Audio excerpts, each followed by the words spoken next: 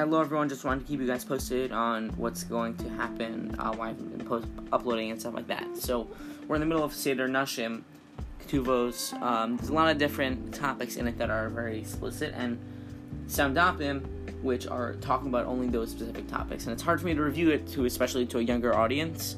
It just makes me feel a little bit uncomfortable talking about that kind of thing to a younger audience who might not necessarily, I think you know what I mean. But, from now on, what's going to happen, I spoke to a few Rebbeim. They gave me a list of Mefarshim and different things that I can use instead of necessarily going through the actual original daf, because if I wanted to just go through the actual daf and just skip over the words as in by just saying them in Aramaic, there might be some dafim where it just sounds like I'm only speaking in Aramaic with some fill-in words. So that's what's going to happen. Bezrat Hashem, there will be continuing to have the podcast coming up every day. I finally found a solution. Thank you, all of you out there who were giving me ideas. Those really helped.